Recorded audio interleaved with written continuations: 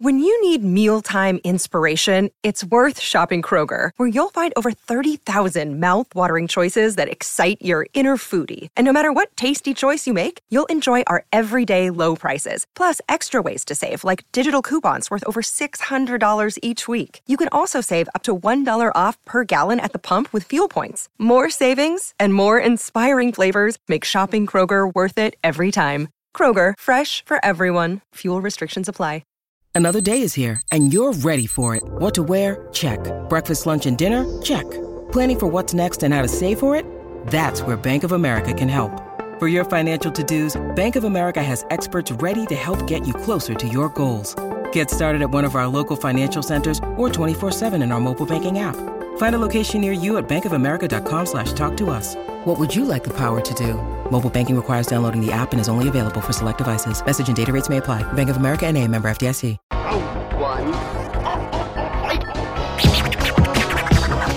What's up, y'all? Kofi Kingston here, and I would love to have a drink with Wrestling on the Rocks, depending on what that drink is. Preferably non-alcoholic, you know? How's it going? I'm the Celtic Warrior, Sheamus. Wardlow here. Soda. I would love to have a drink with Wrestling on the Rocks. I would love to have a drink with Wrestling on the Rocks. Maple syrup. I would never have a drink with Wrestling on the Rocks.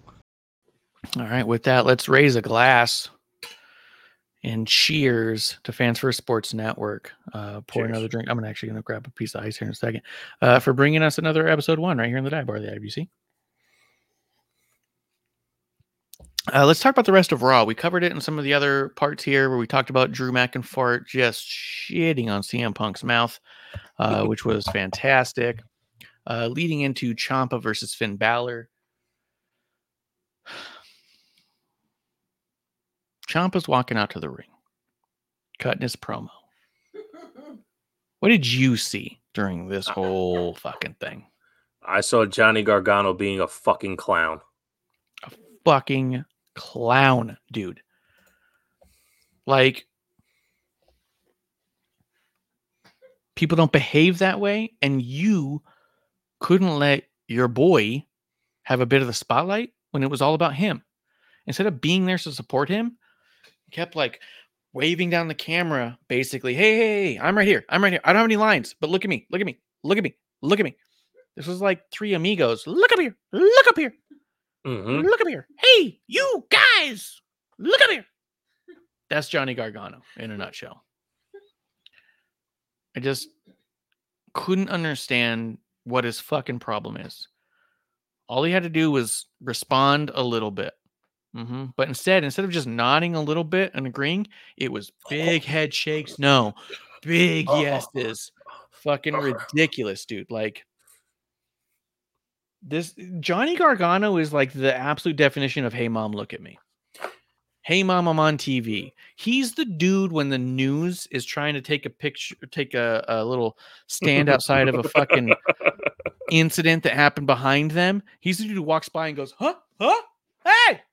Hey, mom, hi, mom. Behind the fucking news anchor who's all like, we're working here. And he's like, but I'm on TV. Right. That's Johnny. Right. Just excited to be there. And to be honest, he fucking should be, because his days should be numbered. There's an absolute difference between what he was trying to do and what he should have done, right? Like, if you're trying to emphasize what Ciampa was, why is it that every reaction, it's not just the head nods and the head shakes for the yes and no, it's the eyes, it's the mouth, it's the sarcastic nature in which he's so confident that everything Ciampa's saying is correct, that it's a foregone conclusion that they are the best of all time. And it's like, you haven't even fucking done anything. Yeah. You know, like, there's no, like, what Ciampa was doing is he was building his character intensity to when he gets in the ring, this is going to be a fucking fight. And what Johnny did was, like, dumb all of that down. Yes. Because he was so distracting. you know? And it's like, if there was some bit of believability, like think about Triple H and Shawn Michaels during the DX time, right? That's what Shawn Michaels did. He was the fucking clown to what Triple H was trying to get across. And then Triple H would clown as well. But all those mannerisms, that's Shawn Michaels shit. But you know what? Shawn Michaels was the fucking champion twice over. Yeah. He put on fucking clinics for years. And he was developing a new character off of his in-ring work and likability from the crowd.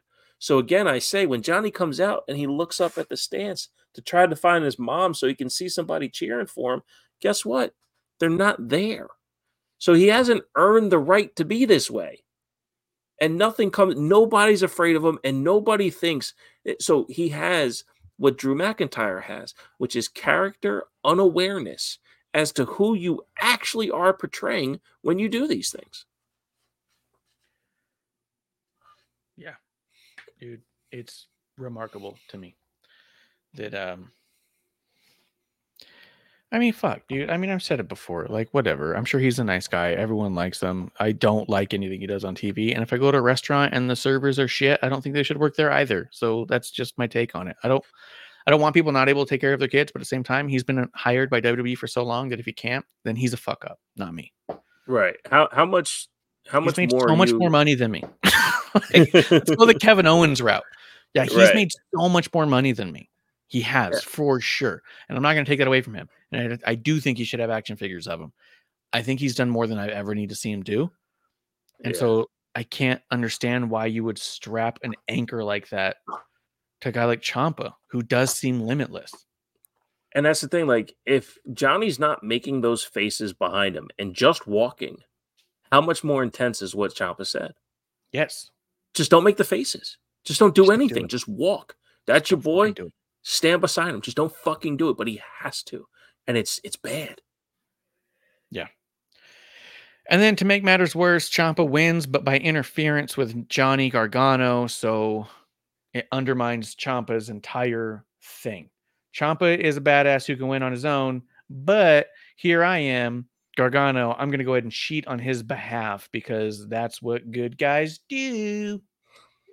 Yeah, and the bummer about it being, two former NXT champions, two-time former NXT champions, like they started telling that story, and you watch these two guys go, and then, a la the Usos interfering during a Sammy and KO match, like, I wanted to just see a good match and let it end because I'm bougie like that, give me all the good stuff. That's what and it didn't help. It didn't help because even if they want to fuck with the Judgment Day, oh, you want the tag titles? Okay, well, you still got Dom and JD to worry about, so don't go fucking around interfering with Judgment Day shit. You know what I mean? So it's just not.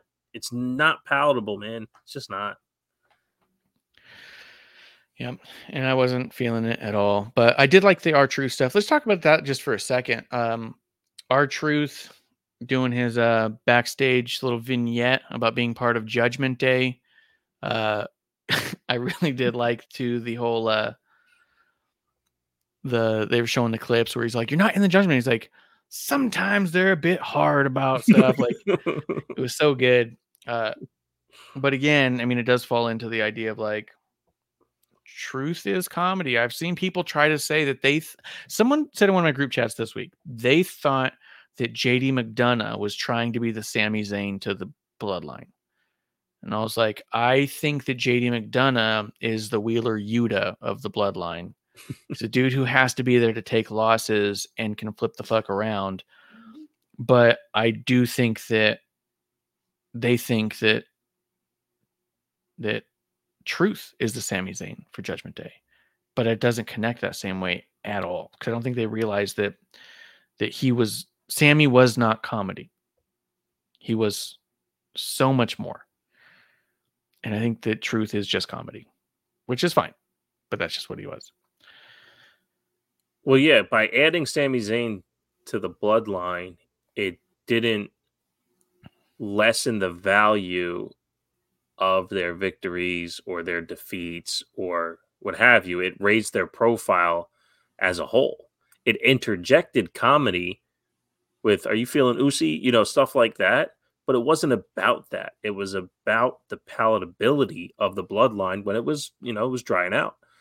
This here with the Judgment Day, because I made a comment on Twitter that like this is devaluing the Judgment Day.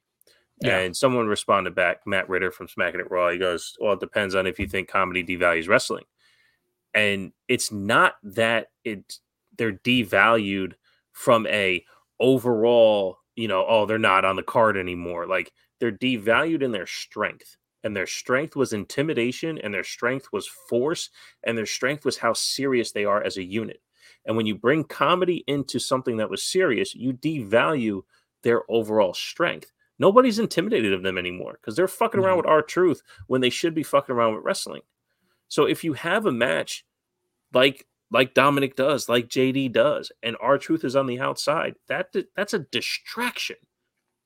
And it's showing. And when you put those cracks into Judgment Day, when by all means, during SummerSlam times, when Finn Balor was going for the title, and Damian Priest wasn't sure if he was going to cash in on Finn Balor, and you had this essence of cracks in the foundation that they overcame when they won the tag titles, that they lost and overcame when they won them back.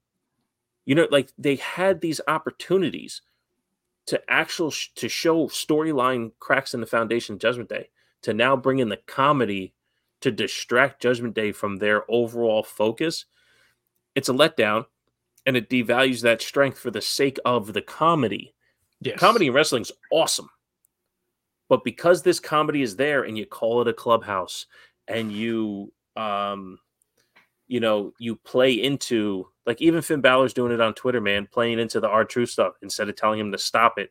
Like you're lessening the intimidation. That's what's being devalued. Not their spot in the card. They're all over. They're all over Monday Night Raw. They're all over the place. The investment's there, but the actual how much I care or think they're going to win, it's been devalued by this comedy. It has, and it's not that he's not good. And it's also, like I said, I think it's a gross misunderstanding of what the comedy was that Sammy brought to the Bloodline. He brought a levity that allowed the other characters to grow. He was able to show a side of Roman that didn't exist. He was able to show a side of Jimmy that created a tension with Jay.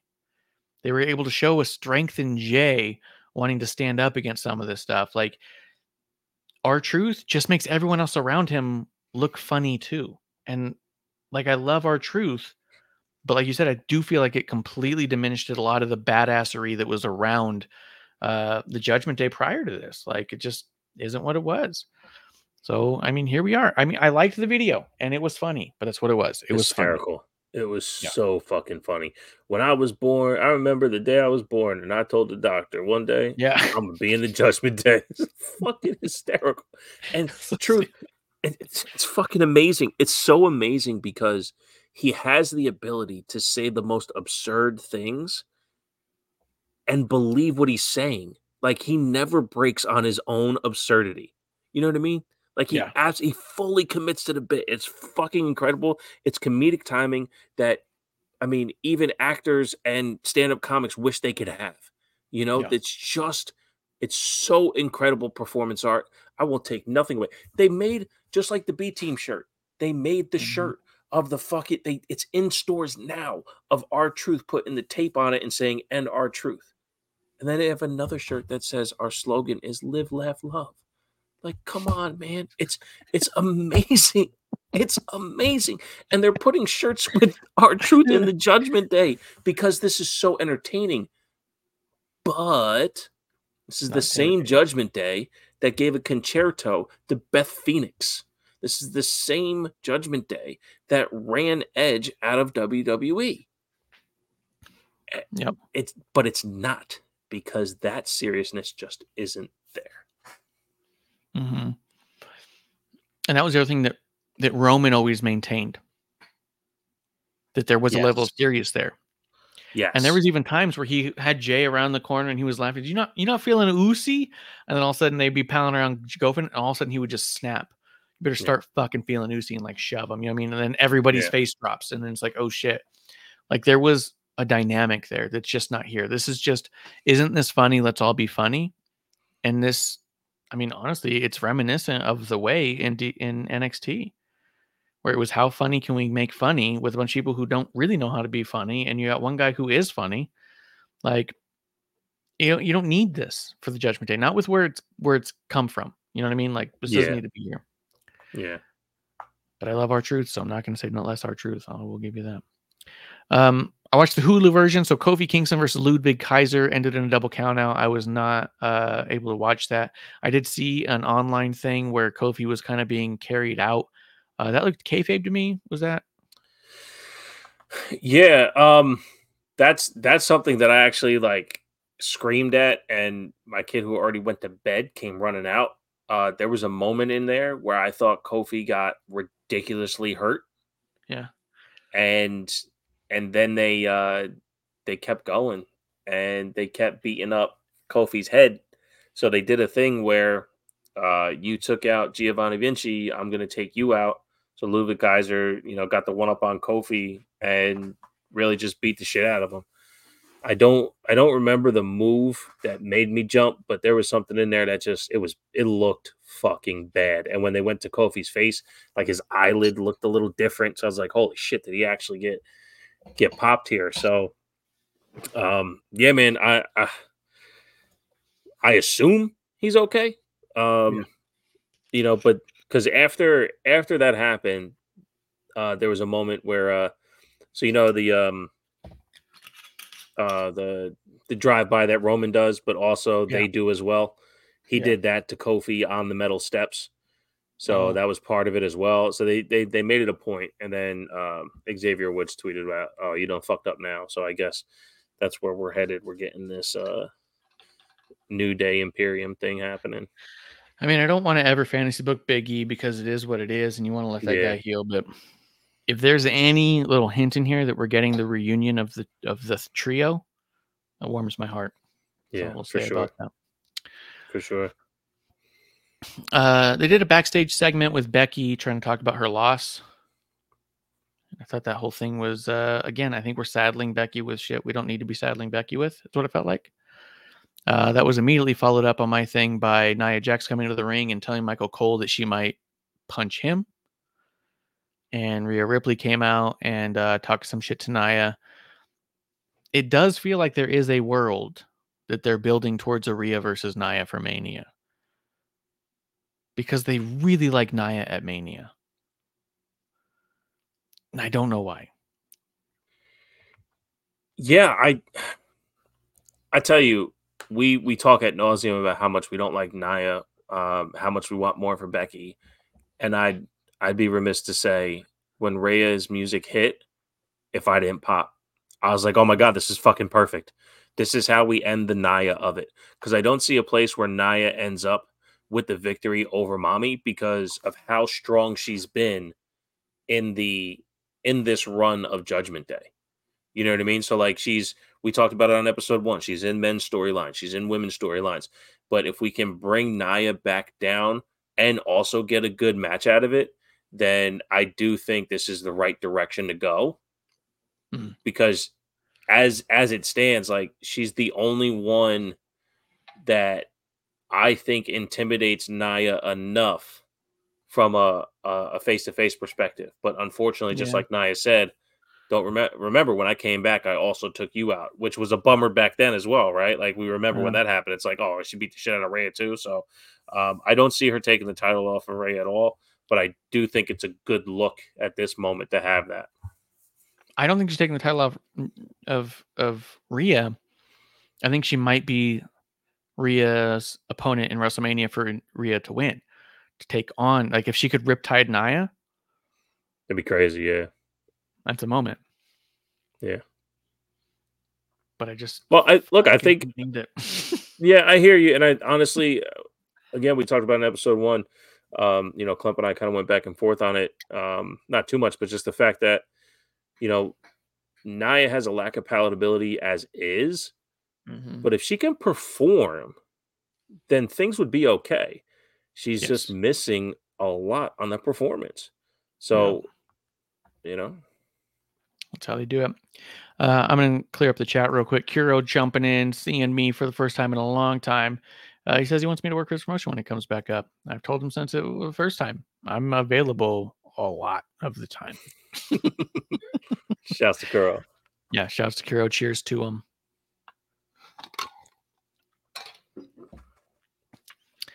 I don't even think he heard our fantasy booking. He probably figured out how the Rock and Randy thing could work out. So whatever, man. Carter and Chance defeated Green and Niven in the women's tag match. I saw some people a little critical of this one, and I didn't see that. I didn't feel that when I watched it. This to me seemed pretty fucking good, pretty tight. I thought Carter and Chance are phenomenal. I did think it was interesting and notable and nice that commentary even acknowledged that Carter and Chance come in as underdogs, even when they're the champion. And I forget who it was on the table that said it. If it was who's on the table now? I feel like they changed it up. Was Corey there with Michael Cole? No, Wade Barrett. And I believe it was Wade had said they were the longest running NXT champions, so you shouldn't count them out. Or maybe that's was Michael said that, and Wade was all like, "That's what I'm saying. Is even when they were the women's champion, we always felt like they were underdogs." Like, yeah, it is an interesting dynamic for them to have. I think they look great. I like everything about their presentation, and I think they work great together. Their tandem offense is superb. Mm-hmm. I think the Young Bucks could learn a lot from them. I'm going to say that for sure. The Young Bucks could learn a lot about tag team wrestling by watching Caden Carter and Chance Katana. Katana Chance, yeah. Because what they do is tag team wrestling, and their offense is tandem offense, and it's not just synchronized. They do some synchronicity, but this is what real gymnasts who are learning how to wrestle can fucking do when they're working together with that same mind mentality. Yeah. I mean, I've loved them from the beginning. We talked about that ad nauseum on episode 1. I mean, even when those girls were in the Mae Young Classic, they both stood out. And it's funny because Caden Carter's a jiu-jitsu black belt and rarely brings that stuff out. She does a lot of strikes and a lot of lower technical moves where, Katana does a lot of the high flying stuff. But they work great together. The only criticism I have is that their finishing moves called the keg stand. And as much as they're party girls, their party girlness is about the aura, the essence of partying and what the vibe brings to you, like the energy of being free and open and with the music and all that. It has nothing to do with the drugs and the drinking and stuff like that, right? It's more about the environment in which, being around people and the energy of music could do. So calling it the keg stance, like that's the only thing that leads towards this is also what we do at parties. You know what I mean? So if they had a more creative name for it, but at the end of the day, I love them. They're great. Again, Chelsea Green, there's something with when she does the Unprettier that just, I mean, the head of the opponent's up way too high. Is she hooking the arms the wrong way? She's supposed to go under instead of up. Because I remember when Christian used to do it back in the day, heads would be at his lower back. She's got heads in her mid shoulders, and she's taller than these girls. So why are they standing up? Is that a Chelsea problem, not bringing them down? Is the girls not leaning over for her? That's kind of my only criticism of the match. I thought Piper looked great. So, yeah, man, I'm glad that they got their rematch. So now the Katana and Caden can move on to the next level. Because as we saw during the match, the rest of the women's tag division on Raw, they were watching on screens. That's true. I don't have anything to add to that. I think everything you said there was perfect. I thought that too about Chelsea Green. She's done so much this run. It's been ridiculous. This because I saw her in Impact and I was like, I don't quite see it. I get it. People like the hot mess thing. I wasn't into it because it felt a little indie-rific, but at the same time, you're kind of in an indie-rific area, so that's what's going to happen, right? Her run in NXT, I thought was lackluster. Her constant injuries, I was like, look, guys, she's just snake bit and it's not worth it. I don't know what we're doing here. This go around, I'm like, oh, yeah, she's a star. And she's not, it's going to sound bad. I know people always take things to mean what I'm not saying, but she doesn't feel like main event WrestleMania, but she feels like got to be on the show. 1,000%. 1000%. How do we get her on the show? Feels like a conversation. How is she going to win the world title at WrestleMania? Does not, because she feels like necessary for the show, which is a perfect place to be. I don't think it's a bad deal, dude. I don't. I know everyone's got their dreams, and that's the big thing. Everyone, oh, how could you want any of these people to get fired? It's their dream to work there. Okay, well, we don't all get our dreams all the time. You also have to realize that sometimes you can pivot and also be happy with getting close enough, right? Yeah. I'm sure she dreams of closing out WrestleMania one day, and I just don't know that that's her path. But I think that what she's providing to the show is so fucking phenomenal, and it's so much more than a lot of people provide. That I think that if she was unhappy with where she was, that'd be a shame. But I also agree that she probably has a drive for more, and I think that's exactly why she's as good as she is. Yeah, 1000%. 1000%. Kiro says his identity was stolen, which is why it's not up and running right now. Which, yeah, I heard about that, but I don't have any. Yeah, I don't have any. I don't have your identity, dude. I didn't find it. No. I checked Craigslist and everything, dude. I looked. That's fair. And then says she's not Chelsea Green. She's one half of the Matt Cardona. I want Cardona back so bad, dude. I tell you what, when you look at everything that's happening, and we're so flooded with talent, man, that's one thing that people need to stop taking for granted with all these shows. Like, we're flooded with talent. That's why a Gargano doing that is so obvious when he acts that way, because of how talented everything else is, right? Yeah. And shouts to Chelsea Green for doing the Rough Rider. It looked awesome. Yep. It looked incredible, which again speaks to her athleticism. I think, though, to what I was just saying, it's the perfect time for him to come back. Yeah. I think it's a perfect time for Matt Cardona to come back. Do you think, because I have a hunch that he wants to come back, but I have a hunch that and this is not because I have inside information, I have a hunch that he wants to come back but refuses to come back as Zack Ryder. And I have a hunch that they said that their push is, but we are the Zack Ryder show. Like, right. There is no Matt Cardona here. And I know that you can always make the argument, hey, if Max Dupree can come out and say, nah, you can always do something, but there's a lot of history with Zack Ryder that's actually good history. Really good history, yep. To maintain that. I don't know if they'd be willing to budge on the idea of like, look, we'll let you do everything you do right now the way you want to do it, obviously with our creative. However, you're going to be named Zack Ryder. You know what I mean? Like, I think that that's where the heads are going to butt. That's my hunch. And I think that it's a shame. In my mind, I think he's probably right, but I think it's a shame because I think that if it was me, I'd buckle and say, fuck it, bring back Zack Ryder, but make him better than ever. That's the move. Yeah. Yeah, because even his Matt Cardona logo is the Zack Ryder font. Yeah. In the same way, it's the MC, the same as Zack Ryder. So every argument he has on why it shouldn't be Zack Ryder, to me, is also like, but that's also why it's fine to be Zack Ryder. That's exactly. Yeah, that's exactly the point. And to your CM Punk point, right? Like it fares in the same way. Like you had said, although he's back and gets cheers, when they said you still got it at a wrestling show, it's because AEW only gets 1 million people watching. Yeah. You know, we're getting double, triple that on WWE. Well, Matt Cardona had one AEW match. He's had Impact and GCW and all that shit. Sorry, guys. When he steps out the curtain, he could have made 10 times the amount on the indies. And congratulations, bro. He's putting in work. He's been the talk of the internet since he's left. Fantastic. On WWE television, you're not Matt Cardona ever. It just won't, because he hasn't had enough exposure elsewhere to even for us to recognize that he's Matt Cardona. Like you said, we are the Zack Ryder show. And it would be great. It would be awesome. And he can be bigger. He can be faster. He can be stronger.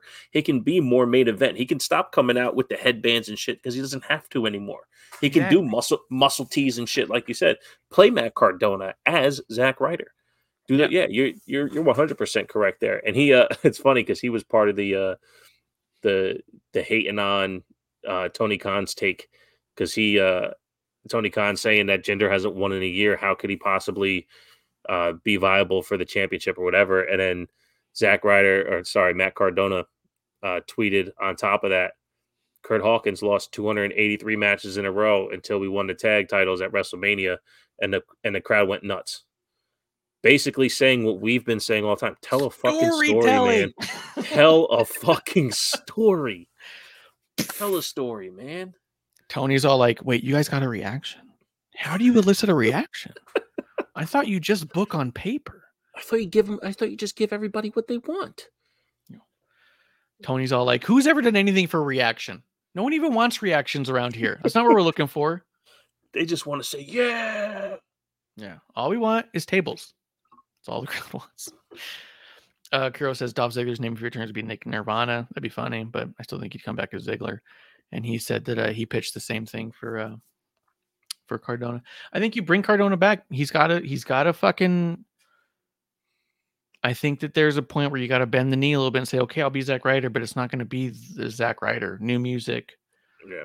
You know, I need new music. I need no headbands. I'm not spiking my hair. This is what I look like. This is what we're doing. This is how I talk. But I'll just use the moniker. And I think that that's a place where both parties can come to and say, yes, because what you're doing as Matt Cardona is better than anything we did with Zack Ryder. However, we don't want the Zack Ryder history gone because we want to be able to call back to it. We want to get you in a ring with fucking Drew McIntyre and call back to how a long time ago you guys screwed him in something or whatever. I don't know. I don't remember what they did. You know, we want to bring back Kane and we want him to kick your ass because he kicked your ass before. I mean, I don't know. Right. And look, Zack Ryder's a tag team champion. Zack Ryder's an intercontinental champion. Matt Cardona's not. There's no lineage. Yeah. There's no history. Like to Kuro's point, there's zero chance Dolph Ziggler comes back as any other name. Not only because he's not going to have the opportunity, but the history of who Dolph Ziggler is more important than any new name that could be put on it. Yes. Changing Max Dupree to LA Knight is not a big deal because Max Dupree didn't accomplish anything. He never even had a match. Right. And LA Knight had a WWE history. LA Knight had a history in NXT where he won things. That's why Walter the Gunther was such a big deal, because Walter had extensive history in WWE proper. Well, not proper, but he was on pay-per-view in WWE proper. And he, NXT and NXT UK. And had an elite action figure out on the shelf at the time that said Walter. So I was a little bit different. But yeah, I think, I mean, I want him back. I want Cardona back. Actually, Cardona's coming to Phoenix here in the next couple months. I'm going to try and make it out there. So we'll see. Did we talk enough about Jinder and Seth Rollins earlier? That's what happened here. We just skip right over Miz and McDonough. Oh, yeah. Miz and McDonough happened, but I wasn't paying any attention to it because I could not care less. So unless there's something happened there that you are interested about. Well, it's so R-Truth didn't come out during the Finn and Damian part of it, but he is sticking around the Dom and JD part of it, which is okay, but you're still not showing strength enough on the other sides of Judgment Day. But R-Truth causing a distraction and Miz pointing at him and stuff. It's I tell you what, it's actually nice to see Miz get babyface cheers, because he's been in the business for 20 fucking years and he deserves some type of love and that acknowledgement of appreciation. You know what I mean? I know you don't like him, but I disagree. He hasn't earned love at all. Matter of fact, I hope his family doesn't love him. Well, that was the story for a while. His daddy didn't. That's a good point. That was the story there. And the fans didn't either. When fucking the Fiend showed up and fucking tried to steal his child, they cheered. So. Such a dick. Oh man. You know what? Real quick to the CM Punk McIntyre part of it. That was one thing I said. I was like, wait a second. CM Punk, did he turn babyface in Marsha's house? Because it was a shit on Drew McIntyre, but it's CM Punk. So he must have liked the McIntyre part. And I was just like, wait a second. He didn't even watch. Yeah. You even watch it. No, I mean, honestly, Punk could have turned babyface if he was at least honest. He came off like a lying piece of shit. Yeah. And Drew came like he came from a place of authenticity where it's like, okay, I can get behind that. Yeah. And that's what we talked about for a long time. For 4 years of episode 1s, we've talked about be authentic and we will love you. That's all it takes. Yeah. And when we talked about it back then, that was the shame of Seth Rollins, is he doesn't come off authentic. He just doesn't. And I feel like that he's just very guarded because I feel like that he's very insecure, and he doesn't need to be. As a performer, he's very insecure. He wants the crowd to react the way he wants them to react. And if they don't, he takes it personal. I think that's why he tries so hard, because I think he does. I think it's why he's so guarded, and we all smell it on him. You're not being authentic. No, that's such a great point, because how many times do we watch him go out there and just wrestle flawlessly? But the next week, it's like he definitely goes, well, didn't you guys just love what I did? Didn't you guys just love what I did? And honestly, when his first run, when he won the title at WrestleMania with the cash-in, all that J&J security stuff, he was being a heel like a motherfucker and getting massive cheers. So through that character run, there was an authenticity to the character that he was portraying. With here, where he's just a guy who is the best at what he does. I'm the best at what I do. Well, wait, you're just wrestling the same. So what's happening? Wait, what are we watching? Yeah. So that disconnect there because of the lack of authenticity. Yeah, for sure. But yeah, so what do you think of the Jinder Seth Rollins stuff? Do you think it's just good enough to have busy work through Rumble? I think that's what they're going for. But if you ask me, I say you strap that motherfucker onto Jinder and make a story out of this. Make someone care. Make Seth pissed that he doesn't have it. Have Punk cost him. Yeah. Have Punk walk out and do something and wave.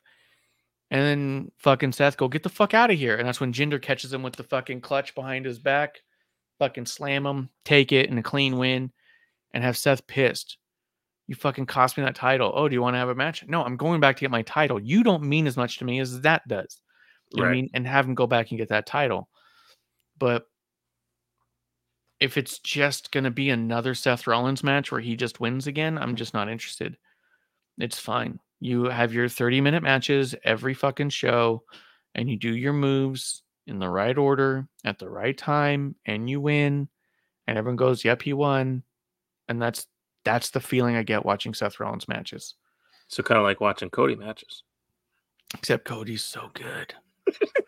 Did you see Cody's going to be some dude's best man? Yeah, I did see that. Yeah. Yeah. I did see that. Yeah. I was watching. I was like, I fucking hope Bishop's watching this shit right now. Just fucking eat it, dude. What a baby face move. You're telling me that's not superstar of the year? He's not the Cena of his time? Like, come on. He sees a dude with a sign and goes, I'll fucking be there. And you know what? He's going to fucking be there. It's so sick. Your son is so cool. Dude, my kid asked me, is it okay if I'm a CM Punk fan? I said, why? Yeah. I don't know. I just think he's cool. Talking about. I said, you could like whoever you like. Just tell me why you like him. I just haven't seen anything about CM Punk to like. Is it just because a lot of people cheer for him? I just imagine that you're looking down and he says that, and you slowly look up.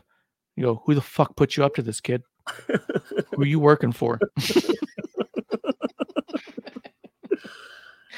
I agree with you, though. I think no, you definitely wouldn't feed him that shit. You wouldn't be that rude to me. Yep.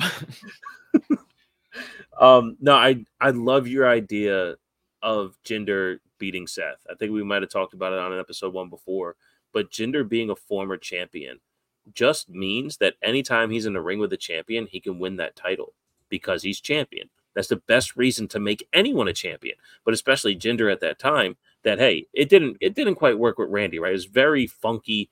And as they were leading towards a Brock Lesnar match at Survivor Series ago, you know what? We gotta get AJ this title. Then we get that awesome AJ Styles Brock Lesnar match, right? So I do like it here though that this is the weight. This is the weight of Jinder being a champion, because once he was a champion, he'll always be a champion. So him beating Seth would be so awesome, because you know what he's going to be? A 2-time champion. Just like The Miz is a 2-time Grand Slam champion. And I would love to see this happen. And to your point, man, giving Seth something to be fucking pissed off about would be awesome. Dude, what makes Jinder a better champion than Miz and Jericho is that they won in super shitty ways, but Jinder never did. When Jericho says, I beat The Rock and Steve Austin in one night, it's because the other guys were interfering in both those matches. When Miz says, I beat John Cena in the main event of WrestleMania, it's because The Rock came out to start his program with John Cena. Like, you did a W as a W. Jinder beat Randy Orton for the title by putting that fucking clutch on him. And even when the Bollywood boys would interfere, they would catch RKOs. They would catch the RKOs, dude. Yeah. And how did he win? His finish. Yep. The other guys were pinning guys on their other finish. Let me scramble over there and get the pin. Jinder won because his move fucking kills people. You know what I mean? So, yeah, I think Jinder as a legitimate threat to the championship is fucking phenomenal. It's fantastic. Like, yeah, keep it going. Like, and let's make that more real now than ever. Take that title off of Seth in the middle of a Raw. Like, don't even close the show with it, dude. Just do it in the middle. Crazy. So people go like, holy shit, what the fuck is happening? That'd be crazy. Shake people up. Fuck yeah. Yeah, and even have it so Seth is doing it. It was like, let's just get it over with. We don't need to wait till the main event. Right. Have Seth be nonchalant about it. It's just Jinder. Dude, it'd be the ultimate fuck you to AEW. To He's just so fucking sick. Dude, drop the title to Jinder because he's a legit champion. And then just keep posting and posting. 2-time WWE champion. Oh, dude. He should win with Hook's finish. Yes. What is it? What is it? Taz is the Taz choke. He did the like cross-face chicken wing type thing. Kinda, yeah.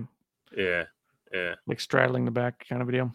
Kiro does say, though, I have a serious question. Who the fuck is Hook? You're right, dude. Yep. Who the fuck is Hook? Love it. Dude, somebody put the meme up there of Hook next to Tony Khan and then Jinder in the Conor McGregor spot when he was saying that about one of the UFC fighters. Yeah. I forgot his name. Like, who the fuck is this guy? Yeah, they did that with Jinder. It's amazing because it's the hysterical part is like at the end of the day, Tony Khan's a rich kid, and 99% of rich kids don't know how to shit talk. So because he never had to fight through poverty and insults because he was a rich kid, he has no clue what it's like to fight back with your words before you have to fight back with your hands. That's why he was scared for his life when CM Punk is just throwing hands. And it's CM Punk. Like, come on. So the fact that he likes to shit talk, and then as soon as somebody can shit talk him back, just cat pull your microphone. Yeah. But no, the fact that he's fighting. He's as soon as somebody can shit talk him back, he just gets buried because you just don't know. You just don't know. Dude, Tony Khan comes back with well, actually, if you think about it, consider the magnitude of. It doesn't come off like you're talking shit. It comes off like you're stretching the truth. Even that whole bullshit he said about we're the safest company in the wrestling industry ever. That was a statistician saying if you average 50 years of complaints over the last 50 years per year per capita of employee, we have the least number of per capita complaints per year over the last 50 years comparatively to other companies that existed that entire 50 years. Like he's trying to stretch his number to include years he didn't exist. And that's what it sounded like. Right. He went from overall TV rating to demographic rating to cage match ratings. Yes. Like it's just look, our TV ratings aren't what they used to be, but our cage match ratings, like, come on, they're killer. It's just the fucking I what's it? You can't add logic to a little illogical situation. You can't convince crazy people. Like it's an argument not worth having because I say this about a lot of people in a lot of fields. If you ask a question and I give you an answer, but then you extend the goalpost and ask the question in another way, like I'm done with the conversation. Like if I go, I don't like, why don't you like Ric Flair? Well, because I didn't think his in-ring work was good. Oh, well, he won 14 titles. He must have been good. No, that's not what you asked. So I'm not going to continue having this argument because you want to continue to change the goalposts. And that's all Tony Khan does. Change the goalposts, change the goalposts. Just get the fuck out of here. Yeah. Yeah. He literally, dude, I'm telling you, I even asked other people, does this sound to you like he's saying if you average over a 50-year time span? And everyone is like, yes, that's exactly what it sounds like he's saying. Is that per year, over a 50-year average, they will have less per year because they only existed for 3. He's so fucking funny, dude. I just can't wait for the photos to surface of him with wet pants. There's no way he doesn't pee himself sometimes. Hulu cut out Ivar against Otis, but I see Ivar won, and all I could think is the Beef Planet massacre that was. Yeah, 2 beef planets colliding, and they continue to show really fun stuff. Ivar jumps off the top rope, and Otis catches him, and that was awesome. That's insane. But yeah, caught him. Caught him. Like that's fucked caught up. Caught him, and cross body style caught him, and then into a World's Strongest Slam. It was great. So it was kind of like taking a meatball sub and squishing it into a hamburger. Yeah, that's fucking awesome. Yeah, I would eat a meatball sub squished into a flat hamburger. Yeah, same. Yeah. Just not if it started as a Beef Planet. Well, because for one, the meatball sub's a little phallic. That's true. Once you squish it, when he catches them, it's not like a funky, roll with it and drop him. It was a catch, turn to hard camera, bang. That's fucking insane. Dude, it was nuts. Caught Ivar crossbody in the air. Just fucking boom. It's fucking insane. That's the kind of shit I do to Clump just to see if he can still, if his knees won't give out. You know what I mean? It was nuts. Yeah, find the highlights of that. You'll enjoy it. I'm gonna go watch that match now because I just imagine the slap sound that happened in that moment. Just a crack of a belt, kind of a leather snapping. Just you know what I mean? What does it sound when 2 beef planets collide? Yes. Yeah. I almost imagine that as he comes up from the slap, right? That their belly buttons. You know what I mean? Just a moment as he gets up from the pin where their belly buttons had to have squished together, creating an air pocket. Yeah, a belly button kiss happened and it was oily and delightful.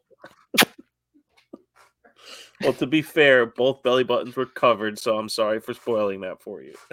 All right. Well, if it wasn't, you know what I mean? Kuro was trying to say that Evolve was around 9 years ago before WCW divided by them. AEW better hurry because they only have 4 years left. Evolve was never on the level of AEW as far as monetary stability. I'm not trying to say that AEW is viable business-wise, but they just have enough money that they can say no to people who say, we'll buy you out. That's all.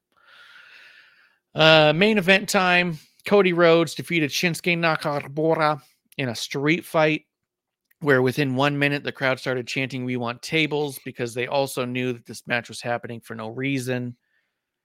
Shinsuke's a badass. Cody's the ultimate babyface. This was America versus Japan. This was 1945. This was incredible. This was Tora. Let's fucking get it. Shinsuke spits blood all over the timekeeper. Probably his first day on the job. Probably peed himself a little. Look, it wasn't a bad main event. Didn't feel like a main event. But it was a match I've been wanting to see. So, win some, lose some kind of a deal. But Cody wins them all. He doesn't lose some.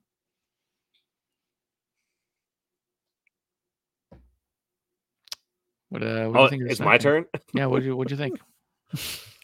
I got worked by the timekeeper. I was like, oh, that's weird. He's still standing in the way. Like, why aren't you moving? Cody got him out the chair. And why are you just standing there? That's weird. Oh, that's why. Take a face full of mist. Yeah. But here's something that I actually loved about that spot. There's layers to the in-match storytelling. that they had to build to a point where Cody needs a chair. So Cody can get the chair from the timekeeper, so the timekeeper can be there for when Shinsuke spits the mist.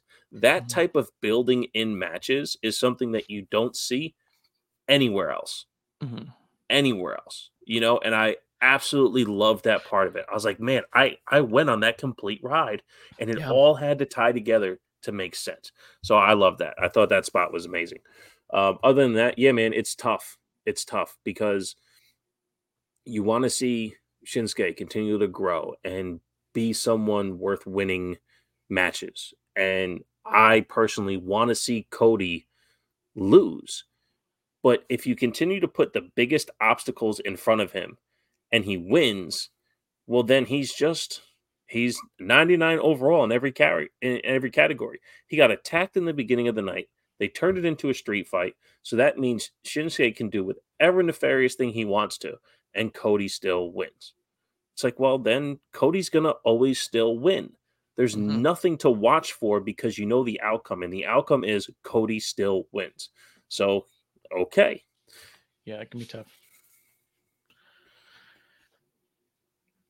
I think that's why I didn't pay super close attention to it, because I knew Cody was going to win this, because a lot of people described it too. I saw in some of my group chats where they were like, oh, this was just Cody's side quest. And they're like, oh, I like that. Oh, that sounds good. I was like, no, that's fucking video game shit. We shouldn't like that. We shouldn't have what is clearly a side quest. But Cody Rhodes, for better or for worse, likes to book his own little stories video game style, and other people are feeling it. And so they're going with it, because the other thing is it's fucking working, man. The dude's selling fucking merch. Like, it's working. So, like, as much as I didn't feel for this whole thing, I'm like, well, you probably sold some Shinsuke shirts and some fucking more Cody belts. Like, if it didn't work for the crowd, I'd be like, okay, we got to change it up. But it's like, just because it doesn't work for me doesn't mean it's not working for everybody else. Yeah, absolutely. And I 100% agree. I mean, even during the Boozies, you gave Cody your superstar of the year, right? Because of stuff like this, where he's going to bring the eyeballs, he's going to bring the emotion, he's going to bring in a section that's absolutely going to go bananas when he overcomes this obstacle. And that's great, because for wrestling fans, we all like different aspects of what wrestling is. But for WWE, they're sports entertainment on a level that we can't imagine. Yeah, Titus O'Neil will always have a place in WWE for what he does outside. Boys and Girls Club, all these things that happen within WWE are so much more important than bell to bell. So when Cody's doing this bell to bell overall victory stuff that's going to happen every single time, I'm so bummed out, because I don't necessarily need all that other stuff. I don't need that stuff. But it's stuff like this that allows all that other stuff to exist, So I get that, but for my watching pleasure, I want to see this guy lose and have that little kid crying. Not that I want kids to cry, but the visual of the thing Cody has to overcome, not just his loss, but the letdown to the fans that want him there. So, I've heard you love making kids cry. I've heard that. No, but we got that for one night after WrestleMania, and then Brock Lesnar F5s him, and then we don't soak in that moment. You know what I mean? So it's like, well, he lost the first match against Brock Lesnar, got choked out. So it was kind of like, fuck, is Cody going to get through this? From a real kayfabe standpoint, not from a smart fan standpoint, obviously. Well, so that's the thing. Even if it was a choke out, I'd be fine with that. But it was a pass out to Kimura Pain. It's so a choke it was out. Still.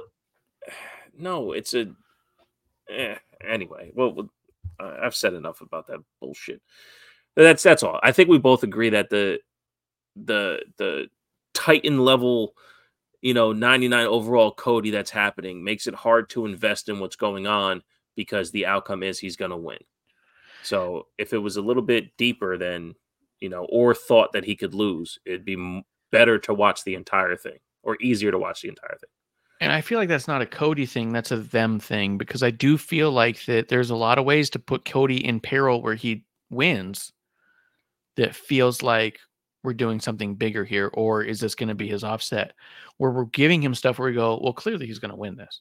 You don't put him in a program with Shinsuke with us thinking, I don't know, Shinsuke might pull it out. Shinsuke's been fucking losing everything for 4 years straight. You know what I But mean? he's never in a position in a match besides the Brock Lesnar stuff. To be fair, he's never in a position in a match where you think that's going to happen. If he got Exactly. handcuffed here to the ropes, you might go, "Holy shit, this might happen." But there's never a match where he's in that position. That's apart from Brock. And that's what I was thinking. That's what made the Brock one so good. That's why we still talk about the Brock matches, or have to say except Brock and all that stuff, because that was so well done. The rest of it has all felt like simple side quests. This is just a little match I gotta have. This is a little couple matches I'm gonna have. Whatever. I'm gonna do an open challenge. It's all cutesy. Get the wins and look good and let the fans see you wrestle. But as far as like investment in, does this feel important? We're not there with him in this moment, especially not with Shinsuke. And it's not a fault of either guy trying to put on a good show. It's the fault of the way they've been booked. Is there's not one moment where you think that Shinsuke is going to beat Cody, right? But there are moments where you think Brock could beat Cody. And if Cody beats Brock here, that's kind of crazy. You know what I mean? Like, Cody needs to be in bigger rivalries at this point. He needs to be more, and he maybe needs to lose one and then really have to fucking bring himself back up. Like, I don't know, but this close to WrestleMania, though, I think that we're all right. I think that depending on what he does with Elimination Chamber, I feel like that he wants to win back to back, and I think there's a really good chance they do that because it hasn't happened since Steve Austin. But I don't know. My gut tells me you give that Rumble win to somebody else and you give him the Elimination Chamber win. Except for the person who wins the Rumble would then have to challenge for Cody, which is why you end up giving it to like a fucking Punk or something. And I don't think Punk should win it. Well, so they could still do number one contender in Elimination Chamber. They've done that before for the Roman side of it. My problem with Cody winning Elimination Chamber is that he physically overcomes 5 other guys. Where not necessarily. If some of them are eliminated before him, or and I get that too. But although they probably book him first. That's what I'm saying. Yeah, and he's character crazy enough to say, and I'll go in there first. But that's what, again, to your point, the booking of it, it's like, okay, he's going to go in first and have to overcome. The literal overcoming of 5 guys is a lot more of that. I'm going to show you how resilient Cody is, where the Rumble is an endurance battle where I don't have to, not one person has ever thrown 29 guys over the top rope, but that's what they all say in the fucking promo, right? Like the most eliminations is like 7, right? Yeah. And half of those you have help with someone. So, it's never that. The Brock stuff was cool. I think he had 9, right? Or maybe he had 7 and then he got eliminated, at 10. But anyway, I think the record right now is like 11 or 12. Okay. So the endurance battle of the Royal Rumble and Cody winning, it was a bummer last year because it was so predictable. But now interjecting Drew and CM Punk and others who have that other thing, cool. Like that feels like more of a fun thing to do. And to have Cody do it, it's like, okay, well, now go take advantage of your story. I would love to see that win and then him challenge Randy because Randy won the belt that night. And then Elimination Chamber can be a whole nother fun story. But if he physically gets through 5 guys, it's just as bad as Roman stacking 3 of them at the Royal Rumble to win, in my opinion. The way that Paul Heyman was cutting his promo about smashing this guy, smashing that one, I just kept thinking smashing him and thumbing him, thumb him and smash him, thumb him. Like it kept to me just being the sneaky little thumb. And I do think that there's a possibility. There is a world where Roman stacks and thumbs and smashes and gums them, Like, I think that there's a possibility he's just mounting them all. So a lot of people think that that Roman's going to take the title all the way through WrestleMania and beyond.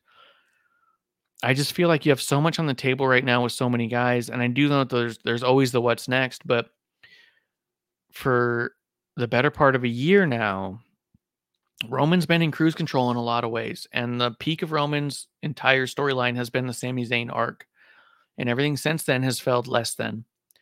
And we want to keep talking about what's next, but also there's a matter of what next and why do I care, right? So with Roman right now, like the big thing is like, but he can break this record. I just don't know that I care enough to see a record broken. Yeah.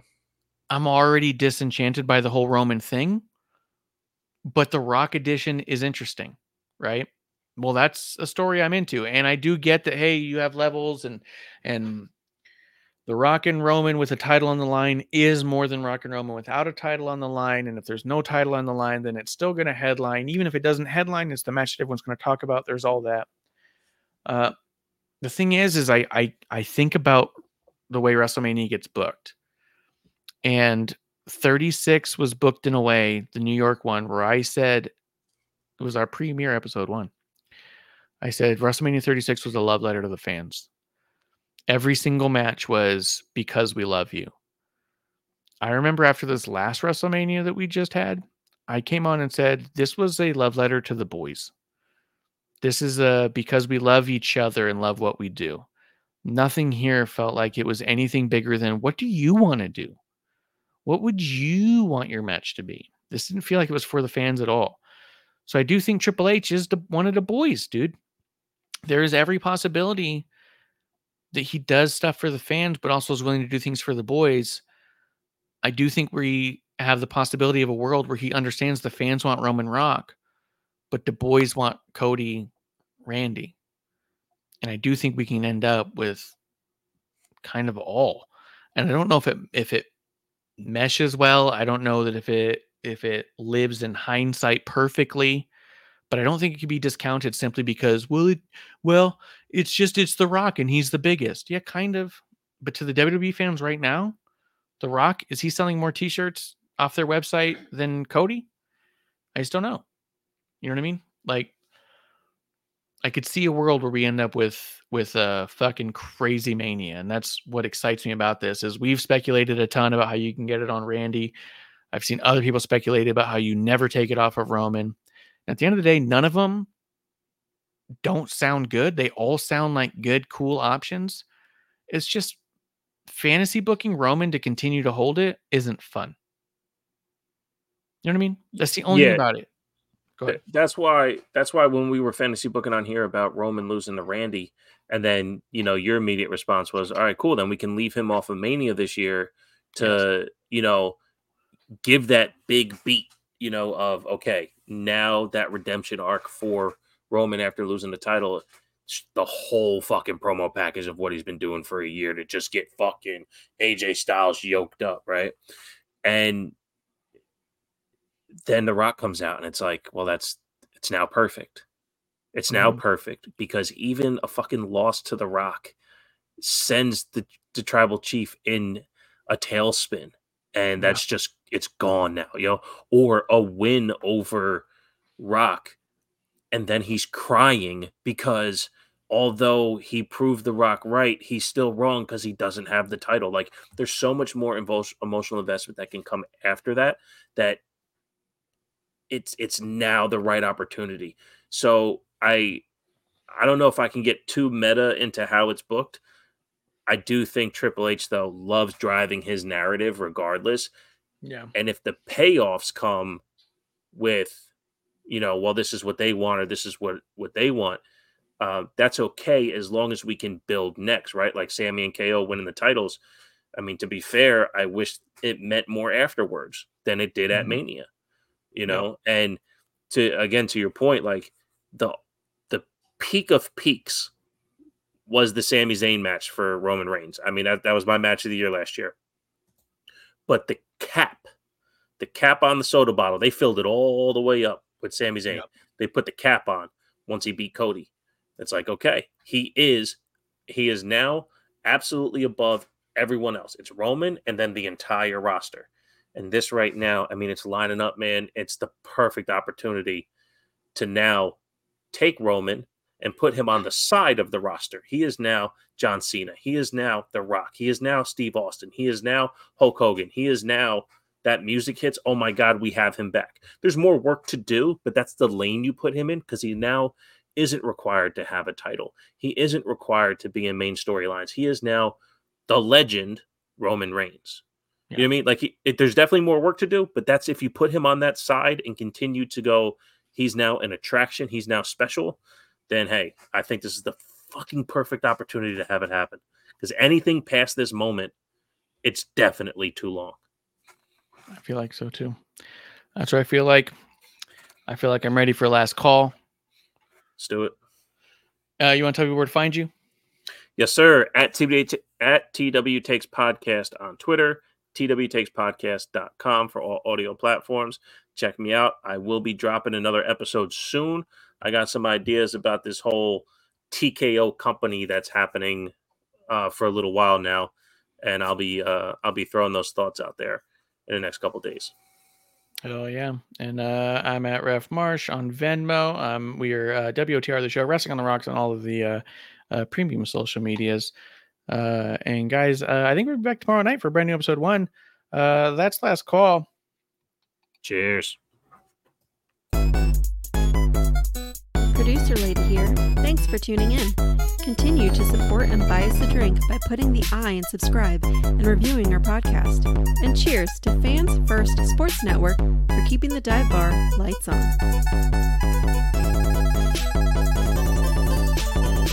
I would never have a drink with Wrestling on the Rocks.